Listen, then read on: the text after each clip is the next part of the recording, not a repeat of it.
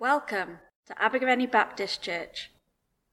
Life, faith, together.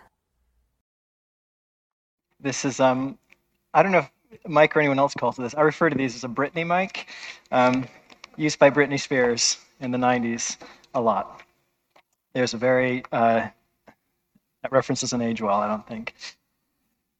It's a real joy to be with you. This is my first time back, actually, since lockdown. And so I'm seeing a lot of people, a lot of friends from before lockdown, people I haven't yet met, and a lot of people I've met digitally, but not yet in person. So it's a real joy to be with you. I'm going to read a couple of texts, if that's all right, and then I'm going to pray, and we'll jump in. The first text is a parable of Jesus's. It's the one about the field. It's only one verse. It's a pretty easy parable to read.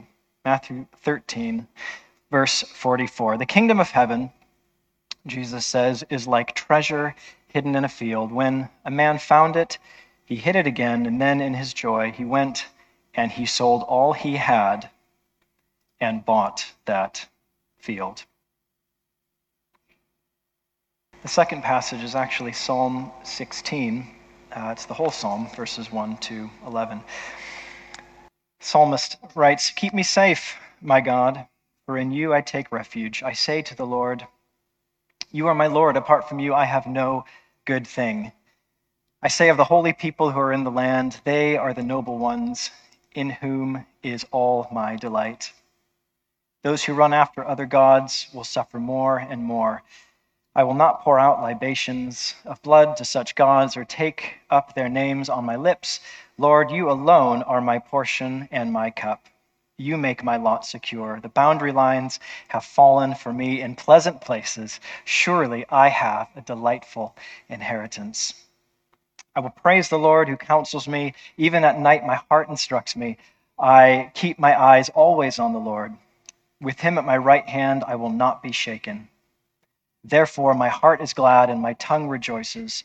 My body also will rest secure, because you will not abandon me to the realm of the dead, nor will you let your faithful one see decay. You make known to me the path of life. You will fill me with joy in your presence, with eternal pleasures at your right hand." Let's pray.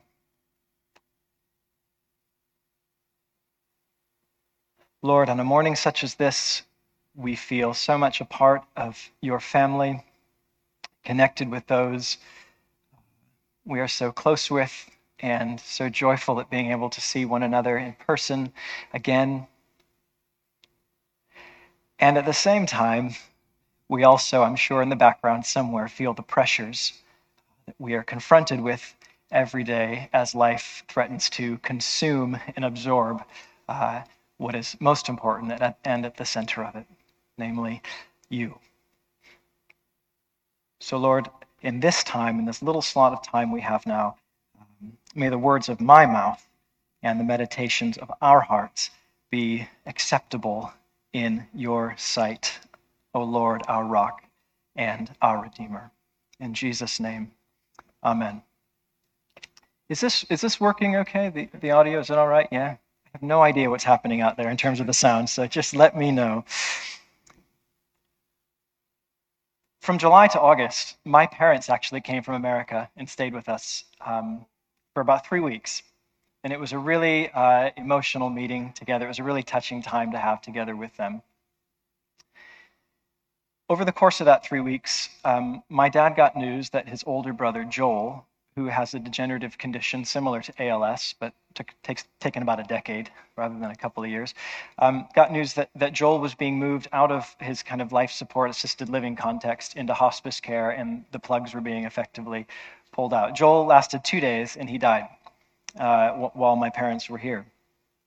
On the back end of that trip, when my parents went back to America, they got news that my dad's other older sibling, Carol, his sister, was being moved from an assisted living ward into hospice care and given a very short length of time.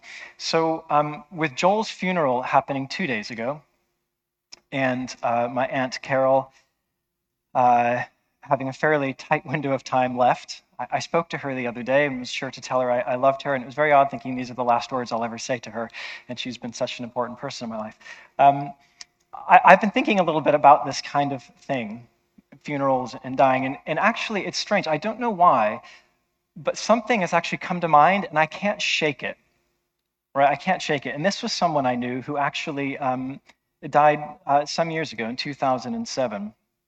And in May of 2007, I attended the funeral of this person. I was living in Cameroon, the northwest province of Cameroon, doing mission work at the time. And this was a funeral for a girl named Njumsi Grace. The funeral was held in the bush village of Jert at Jert Baptist Church. Baptist? Wait. Now, Grace was a student of mine at this seminary, this training college.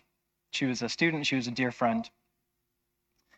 It was just about a mile or so from where she was born and raised, where the village she was from was located. She was a gem. Njumsi Grace was an absolute gem. And she had given years of her life before, during her training, and even a bit after, to the treatment and help of those living with HIV and AIDS in Cameroon and Nigeria. Now, I once asked her about this kind of work that she did around HIV and AIDS in Cameroon and Nigeria, and she actually cited a verse to me. I wasn't asking for a Bible verse, but she gave me one, a verse from Acts chapter 20. She said, "I consider my life worth nothing to me. My only aim is to finish the race and complete the task the Lord Jesus has given me, the task of testifying to the good news of God's grace." Njumsi Grace died from a number of complicated infections related to her own previous exposure to HIV, which came as a result of her working in remote and therefore very dangerous conditions.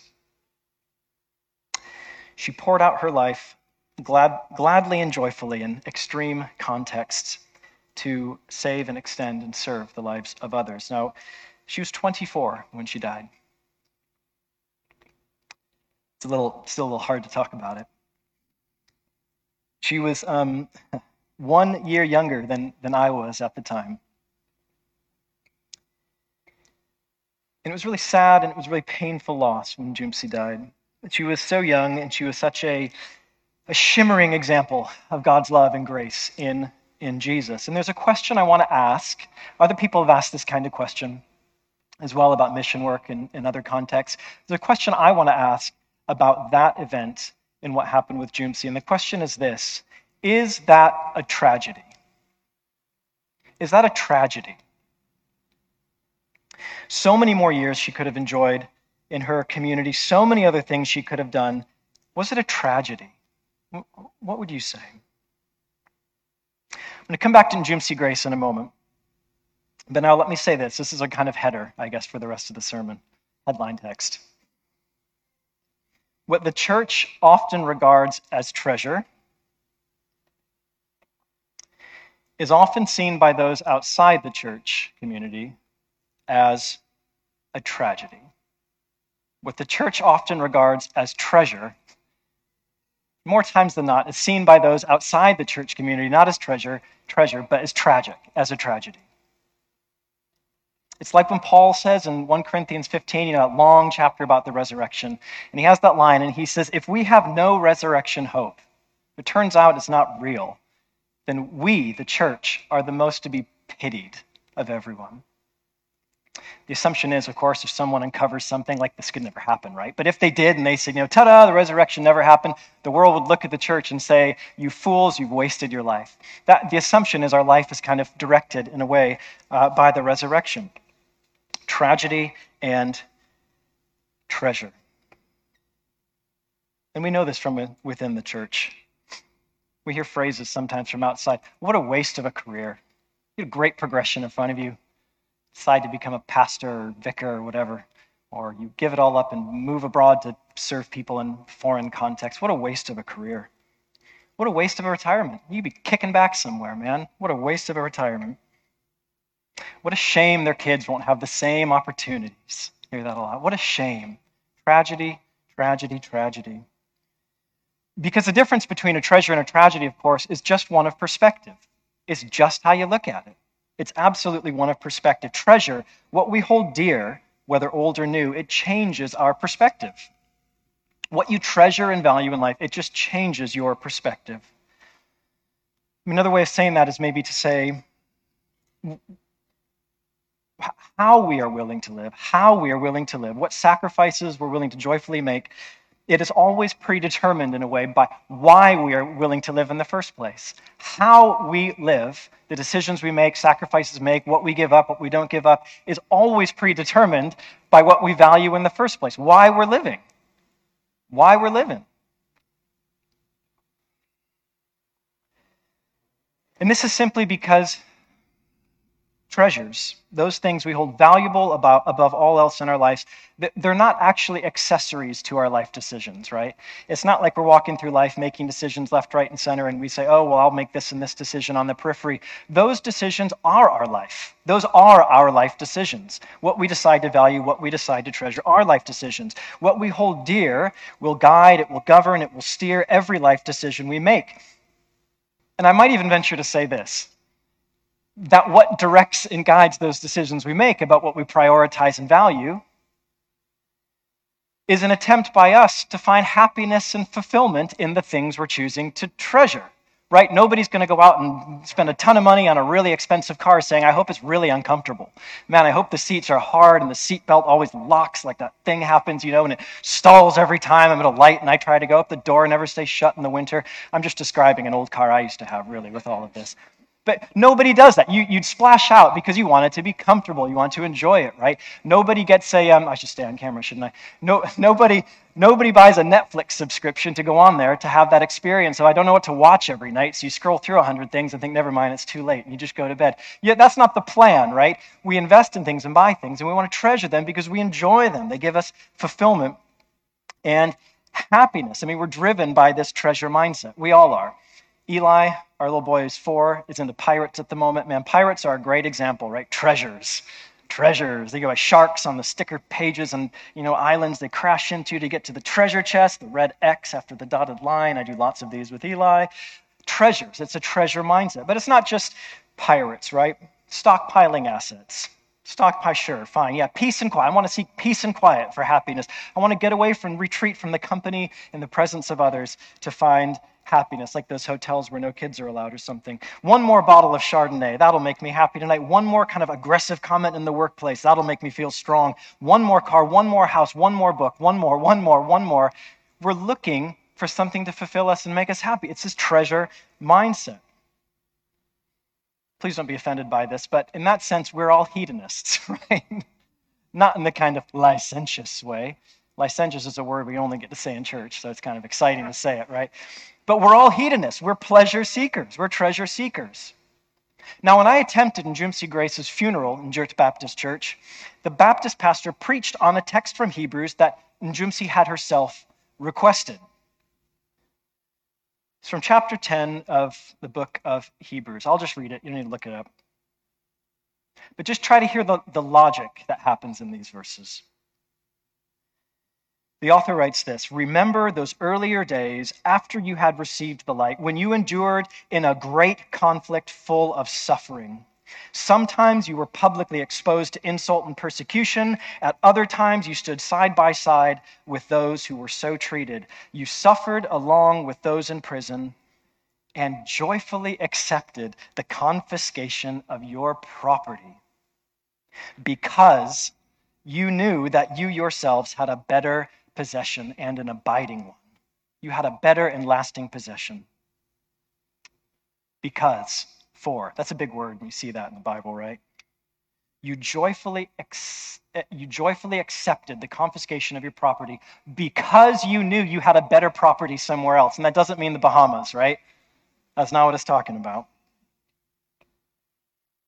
For me, it doesn't mean a property that's on a lane that's not unadopted. Maybe. Joyfully, confiscation, plundering, burning your home to the ground. Joyfully accepted this. You accepted this, the author says, because you knew there was a better and a lasting possession. What a tragedy, right? What a tragedy. House is lost, imprisoned. What a shame for the kids. Oh, the stain on their social, reputation. What will people think about them? They've been in prison, ex-convict. What a tragedy. Routinely publicly insulted, lost face. It's emphatically not a tragedy, and Jumsi Grace's death was emphatically not a tragedy. It's not a tragedy. Because there's a summons in the gospel, a radical summons in the gospel. That's that first verse-long parable we had about selling everything and buying the field. You might say, what a tragedy. I sold everything. There's a radical summons in the gospel to hold dear, to treasure knowing God in Christ. As a treasure that releases you to live radically. There's a summon in the gospel to hold dear and to really treasure what it is to know God in Christ as something that can free you and release you to live radically, to give without measure, to pour out your life in a way that clings to the hope of a better and lasting possession in God himself. That frees you to travel to the villages of Gom, to the middle of the town of Bamenda, to Wom, to Nkambe. I'm thinking of where else Jumsi may have gone. I can't remember. All over the place. And that's what she's getting at. I don't count my life of any value, quoted from Acts 20, only that I might be able to extend the love that I've received in God to others. It's the kind of logic of that psalm that we read in Psalm 16, right? It ends with that line, in your presence there's fullness of joy, at your right hand pleasures forevermore. There's the motivation. There's the treasure. There's the perspective that generates that life of sacrificial living and giving. It can embrace imprisonment. It can embrace public ridicule and insult. I got a better possession. You can ridicule me. God's championing me. It's okay. I got a better and a lasting possession. Now that's the motivation. You see it all over in Scripture and in the history of the church. I mean, there's Acts chapter 2 and 4. They give all they have, pool their possessions, give to the poor, joyfully doing this together. That's not a tragedy. St. Anthony, let's go to a random saint, right, in the 3rd century, who sells everything he has and retreats to the desert and starts a movement which eventually becomes this monastic movement, becomes social care in the Roman Empire, on and on and on. That's not a tragedy.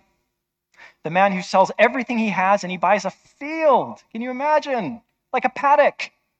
What a tragedy. That's not a tragedy. Like Peter saying to Jesus, Lord, we've given up everything to follow you. Is that a tragedy? That's not a tragedy. Outside the church in context of faith, sure. Might look pretty tragic. Now, you may well be thinking, like, Charlie, we know it, right? And I understand people in this room have given up a lot to follow Christ. Whether you've walked with the Lord for years and years, whether you're new to the faith, whether you're just kind of on the periphery thinking, what is this about? Or whether you came in the wrong building and not sure what you're doing, but you don't want to walk out because we're all staring at you. I don't think that's anybody. It's not that full. You may be thinking, we get it. This sounds a little obvious, but there does remain a threat to this kind of thinking, and I'm just going to mention it quickly. There's a single threat to this God in Christ as my highest motivating treasure mindset. And it does affect every one of us, no matter where you are in life, how long you've been a Christian, how you see the world. There's one singular thing that's going to threaten this. And it is a very dangerous word. So I'm just going to say it. The word is duty. In America, they say duty, but that sounds like something else. So I'll say duty like we do in the UK, right? Duty. That's the dangerous word. Duty. Forget this treasure language, right? Forget being motivated by something that brings joy, hope, something treasure-esque. That sounds self-centered. It sounds mercenary as a motivation. Do your duty as a Christian. Deny yourself. Take up your cross and just do it. Get on with the job. Folks, please don't settle for that. Duty is motivating. It's not motivating. Because nobody treasures the concept of duty. Wake up in the morning, alarm clock, curtains open, pull up my blind, look across this nice little Trostry Valley, sun rising, stretch, and I say, Good morning, duty. I can't wait to do my duty today. I love doing my duty. Here we go. Nobody says that. It's not a motivator. Duty does not produce radical living. Duty is not a treasure. I'm going to read one little short excerpt from C.S. Lewis. It's an essay he wrote called The Weight of Glory. Lewis says this: the New Testament has lots to say about self-denial, but not about self-denial as an end in itself. We're told to deny ourselves, take up our crosses in order that we may follow Christ. And nearly every description of what we shall ultimately find if we do so contains an appeal to desire. C.S. Lewis says, indeed, if we consider, he writes, the unblushing promises of reward and the staggering nature of the rewards promised in the Gospels, it would seem that our Lord finds our desires not too strong, but too weak. We are half-hearted creatures fooling about with drink and sex and ambition when infinite joy is offered us, like an ignorant child who wants to go on making mud pies in a slum because he cannot imagine what is meant by the offer of a holiday at the sea. We are far too easily pleased. The offer of a lasting possession, of knowing God in Christ and growing in this knowledge through whatever time we have here, is the singular motivation of the church's mission in this radical living. We're far too easily pleased, Lewis says. We're making mud pies in a slum because we cannot imagine what a holiday at the sea would be like. And when we're far too easily pleased because we cannot imagine, then we don't step out and take these risks like in Jumsey Grace. But if knowing God, God's own gift of God's self, is our treasure, our eternal, lasting, better possession, then of course we can join in Jumsey Grace in saying that we consider our life worth nothing only to finish the race and complete the task the Lord Jesus has given, the task of testifying to the good news of God's grace, whatever the cost. Let's pray.